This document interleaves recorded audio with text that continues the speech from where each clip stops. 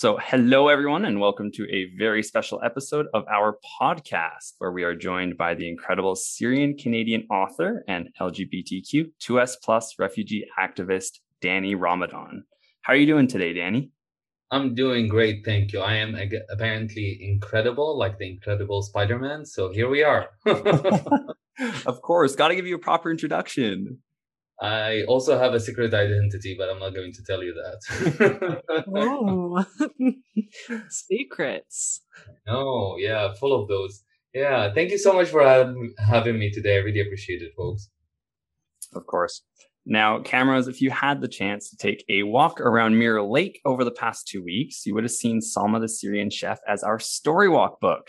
Now, Danny Ramadan is the author of this amazing story, and we would love to ask you some questions if you don't mind. I'm looking forward to it. Yeah, that sounds amazing. Let's do it. Perfect. Georgia, would you like to start with the first question? Yeah, sure. So starting off with kind of the basic question authors usually get at the start of an interview. What inspired you to become an author? What inspired me to become an author?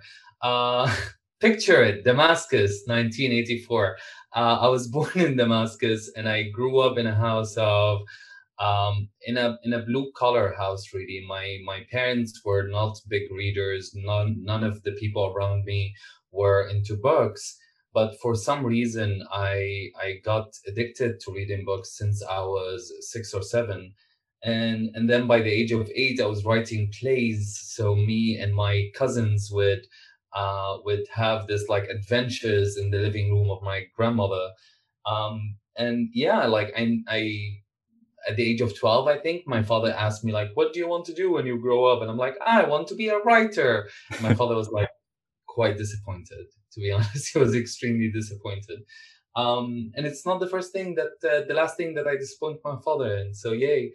Um, so yeah, I started writing short stories when I was 16 or 17.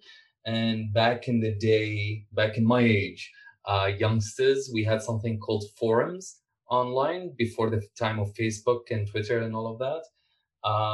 And I used to post those short stories on forums. And then this publisher in Egypt, which is quite far from Syria, was running a competition for short stories, and mine won. And he ended up publishing my first collection of short stories when I was 19. Wow. Fantastic backstory. Oh, thank you. Like Spider-Man. Right? Every superhero has a good backstory. Maybe a supervillain too. And I guess following up on that, do you find your writing is a way for you to reconnect with your roots in Syria? I would say that my writing matured quite a lot in the last 7-8 years since I became a refugee and I left Syria, and I lived as a refugee for 2 years in Lebanon, and then I came here to Canada. I think there was a lot of maturity that my writing has seen, and that's because of the experiences of being a refugee and crossing those borders and trying to reestablish myself here and build a sense of belonging here. And it's funny because I never thought of myself as Syrian with that nationalistic love that you would have to your home country until I came here to Canada. And I guess because everything around me was different than everything that I'm used to. So it created this nostalgia to something that I don't think I've ever thought about.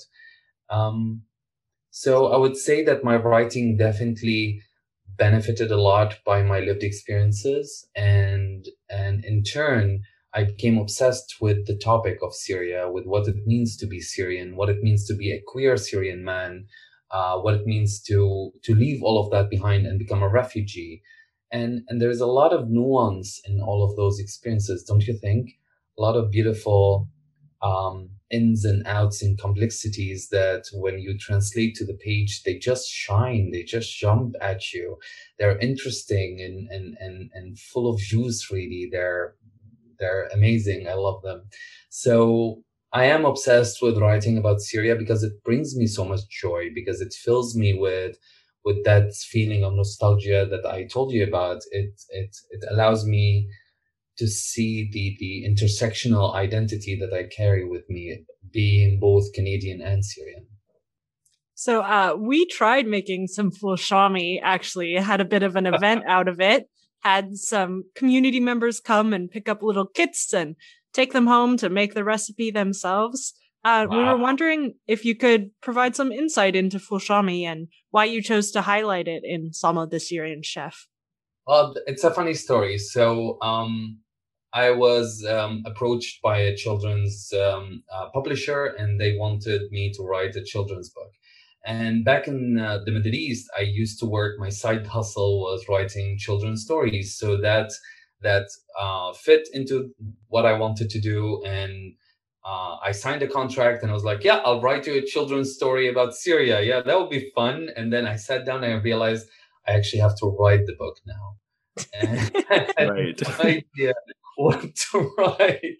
So I spent 3 months agonizing over like what idea, like what story can I bring? Because I didn't want to bring like a traumatizing story about refugees, and I didn't want tanks to be drawn in the backyard. I wanted something to be beautiful, you know? Mm-hmm. And then I woke up one day and I was in the mood for having my friends over for brunch. So that was before COVID-19 and I could have friends over for brunch. And I called my friends. I'm like, hey, can you come over? I'm going to make this Syrian dish. It's called fulshami.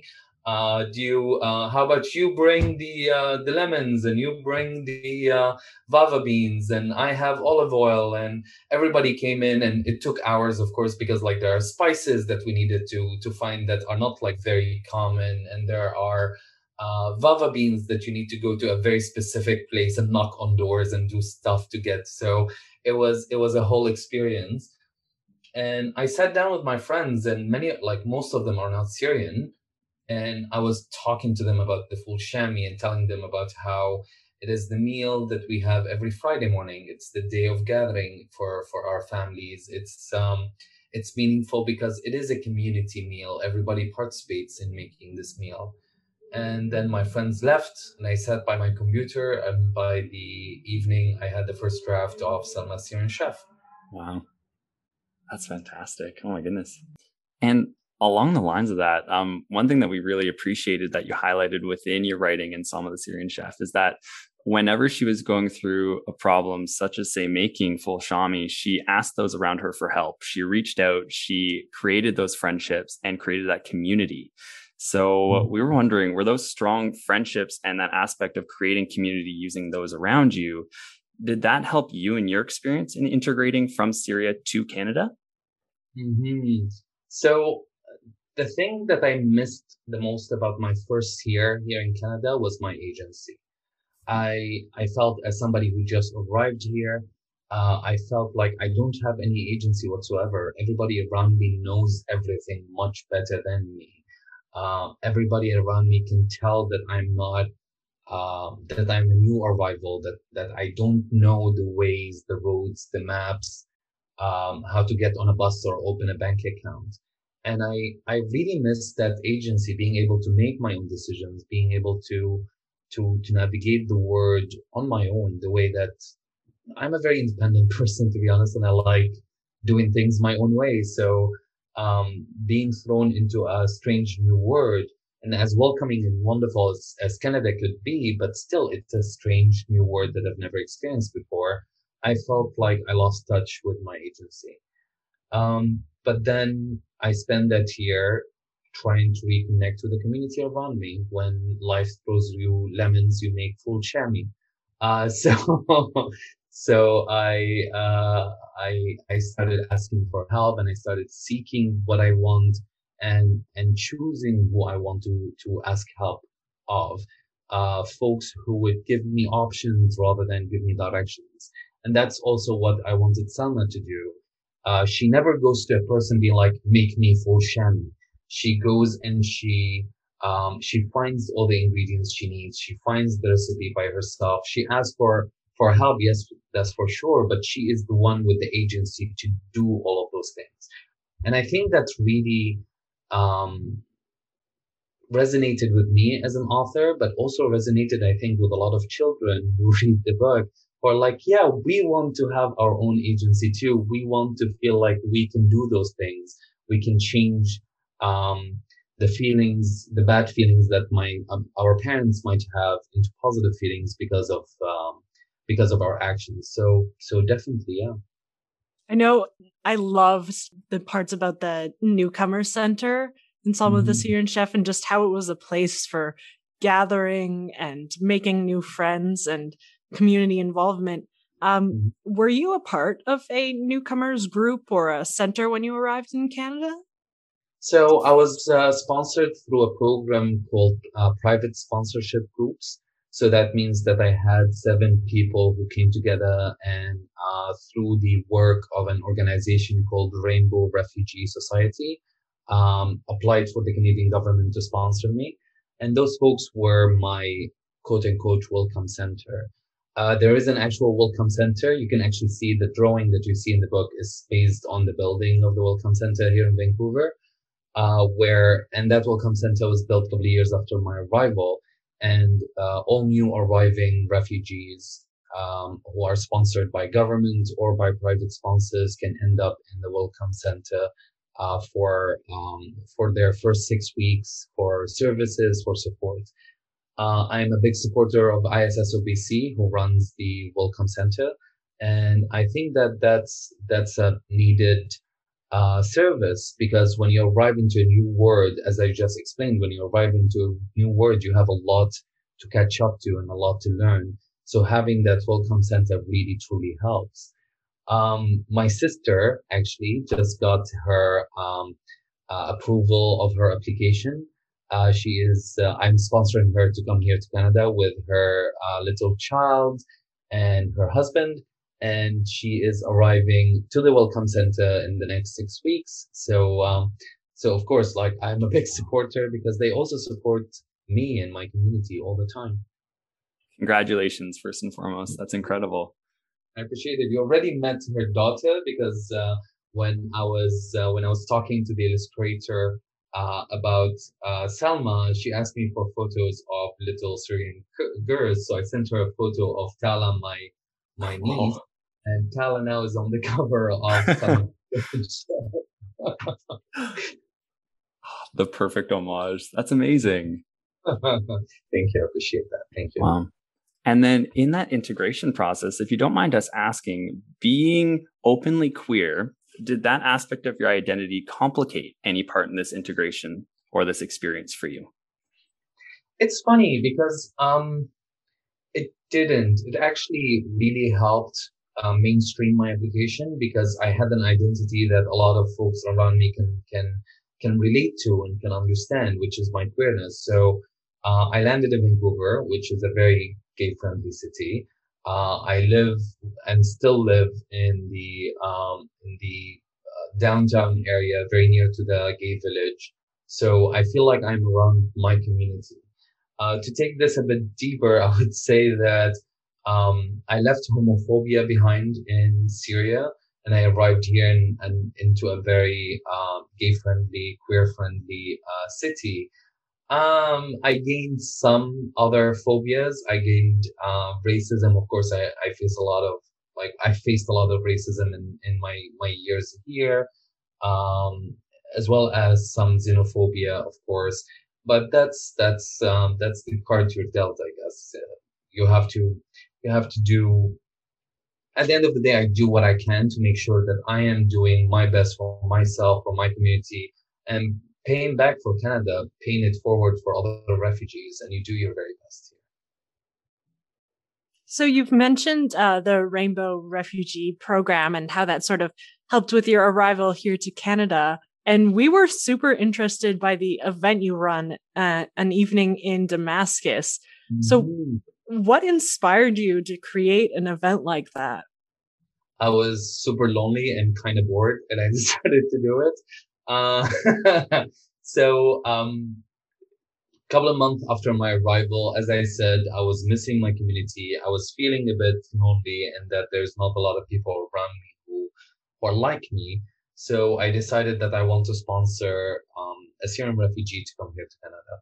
And I asked a friend of mine if I can borrow their basement. They have a large basement, and me and a couple of friends, we cooked Syrian food. And then we invited everybody we know to come in for an evening of Syrian food and play Syrian music and stuff like that.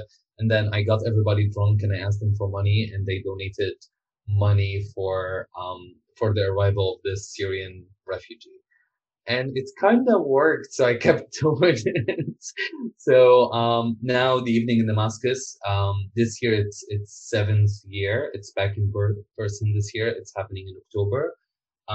Over the last 6 years, I raised over $200,000 for Rainbow Refugee, and supported in the arrival of 18 different refugees to come to Canada since my arrival here to Canada. That's incredible. Wow. Absolutely incredible. And then to follow up on that question, how would others get involved, either through volunteering for this event or within the movement itself? Sure. So we ask people to change the word all the time, and that feels a bit daunting. I don't think we can change homophobia in the Middle East overnight. We can't stop the civil war in Syria in a heartbeat, but you can definitely come to the event, enjoy some Syrian food, Syrian music, learn about what it means to be Syrian outside of what the mainstream media is telling you about Syria and the civil war and the terrorists and all of that. Come and see how I'm trying to connect queerness and being Syrian together by bringing drag queens and belly dancers and having storytellers and stuff like that. It's a lot of fun, honestly. It's a lot of fun. So you can come to the evening in Damascus. You can donate directly to Rainbow Refugee Society. Do tell them that it is because of Daniel Ramadan, so I get the credit. But yes, please donate to Rainbow Refugee Society. And also you can just be welcoming to people. You can just, like, if your neighbor is Syrian, if your children, friends in school are Syrian, you can learn about Syrian culture. Just Google it for a bit. You can learn how to make full shami. The recipe is on my publisher's website. You can make it for your friends. You can make it for your children. You can even learn, like, as simple of a word as hello in Arabic, in Syrian Arabic, which is marhaba. It is a very easy word, marhaba. So just learn one word. It's not that big of a deal. We can't change the word overnight, but we can do small things. And we will definitely be including a link to Rainbow Refugee for donations underneath the podcast. On a bit of a lighter note, how have you been keeping yourself busy during the pandemic? Any shows or books you've been enjoying? That's your idea of a lighter note? Okay. Yes, of course. I'm a big Marvel Cinematic Universe guy, so I've been watching all of the movies. I'm a big gamer, so I got myself my PlayStation 5 and I have been playing video games all the freaking time. I'm one of those guys that, like, I'm extroverted in podcasts and on stages, but then when I'm in my living room, I close the door and I play my video games for 6 hours straight, and my husband knows not to bother me. So that, what else have I been doing? And I've been reading a lot of fantastic books. I can mention some. So you have Gillian Christmas, poetry collection, The Gospel of Breaking. You have It Was Never Going to Be Okay by Jay Simpson, which is another collection of poetry. Burning Sugar by Cicely Bell Plain, also poetry. I read a lot of poetry. What else have I been reading? I just finished a memoir called In the Dream House, but I can't remember the author's name off the top of my head. I think it's Maria something. But it's a heavy memoir about a topic that is extremely heavy, which is same-sex relationship violence in same-sex relationships. But what a wonderfully beautiful book. How can you write, like, this author wrote a topic that is extremely freaking difficult in such beautiful ways that is heartbreaking. For anyone who's interested, the author is Carmen Maria Machado. Yes, Carmen Maria Machado. Thank you. Appreciate it.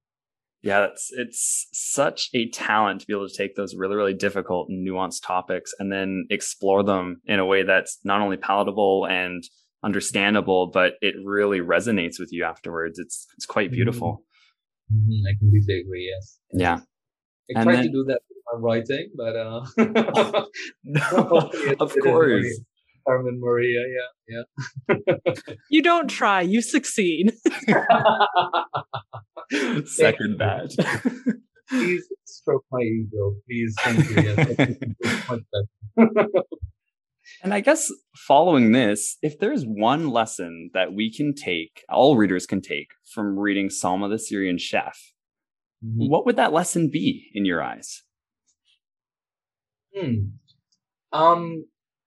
I think the lesson is that we always look at the micro and we should look at the macro. We always look at the small details that we're forced into, like the civil war, like the tanks in the backyards.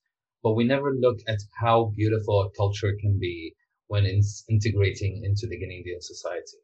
I think we can take a step back and have an eagle's eye view of any topic that we have, be it the refugees, be it civil wars, be it anything, and try to see where's the resilience stands, where's the beauty lives. And I think that that's something that adults in Salma can learn. Adults can learn from Salma. As for children, I think the beauty of the book is that children will get to know a bit about their friends at school. I'm pretty sure that every school, if not every other school, has a Syrian refugee in there. And I think having that identity presented in a positive light helps create friendships rather than make the Syrian refugee into an exotic creature sitting in a corner. You talk a lot about belonging in your works and also just in the podcast today. Mm-hmm. How do you try to inspire a sense of belonging, both in your writing and in your activism? Inspire is a very big word, my friend. Inspire is a huge word.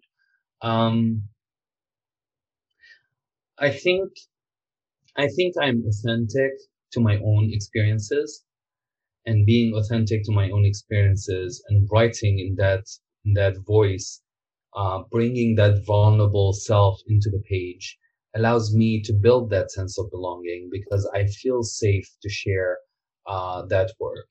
And I think when you are authentic in your art will inspire. I don't go around writing books hoping to inspire anybody. I go around writing books as authentic and as vulnerable as I can do safely in my office. And then I hope for the best when they go. And I think that's what inspires people. And that's why I get folks who have the refugee experience who come to me and be like, I feel seen. I feel like this is a similar experience to me. And I'm like, I'm thankful. This makes it sound like a byproduct. It's not. It is not intentional to inspire people, but it is intentional to be authentic about telling those lived experiences. And by that, you end up with art that is echoing a lot of truth, I think. Yeah, that makes a lot of sense. And that authenticity for us, especially, it's been very inspiring. It inspired us to make Full Shami first and foremost, and many others throughout the community. So thank you for that. I appreciate it. Thank you, Tristan. Georgia, do you have any more questions? I think I'm good. Danny, do you have anything you'd like to promote or talk about that we haven't covered? Oh, I'll tell you all about it. So my next novel for adults is The Foghorn Echoes, which is coming out in the spring of summer 2022 from Penguin. So keep an eye on that. I have a memoir coming out in 2024 called Crooked Teeth. and I'm hoping to finish the first draft anytime soon. My editor would kill me if he knows that I didn't finish my first draft yet. And I have a series of books starring Salma that are going to come out in the next 2 years. 3 books so far that I'm working on. First of which is called Salma Builds a Home. We can't wait to see those. Those will definitely be added to our collection, and I have a feeling they'll be taken out many times. Oh, wonderful. I'm looking forward to finishing them. I could only imagine the process, how long it must be and tedious, but well worth it. Yeah, well, I have a little French bulldog puppy, and he keeps me company, and he snores all the time. So he ended up appearing in one of the drafts for one of the books, so that really helps. That's perfect. But I think that concludes so long. Yeah, if you don't have any more questions, Georgia, I'm also all out. But Danny, thank you so much for joining us today. And yeah, it was absolutely incredible. I know I personally learned a lot and a lot of different lessons that I'll definitely be taking with me for sure. Oh, thank you so much, Tristan and Georgia, for hosting me today. That was a lot of fun. For us too. I'll go save lives now as Spider-Man.